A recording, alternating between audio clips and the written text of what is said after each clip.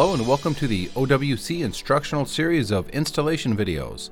In this installment, we will be replacing a PRAM battery in a PowerMac G4 Quicksilver model. We have already powered down, unplugged, and placed our PowerMac G4 on a static-free workspace.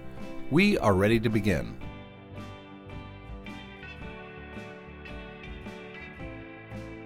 Our first step is to open the machine.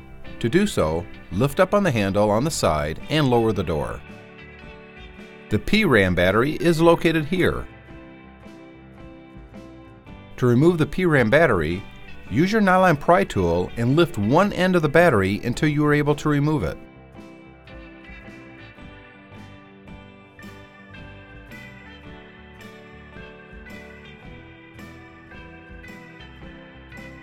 Align the positive or plus end of the new replacement PRAM battery with the positive or plus markings on the motherboard. Now simply push the battery into place until it locks in.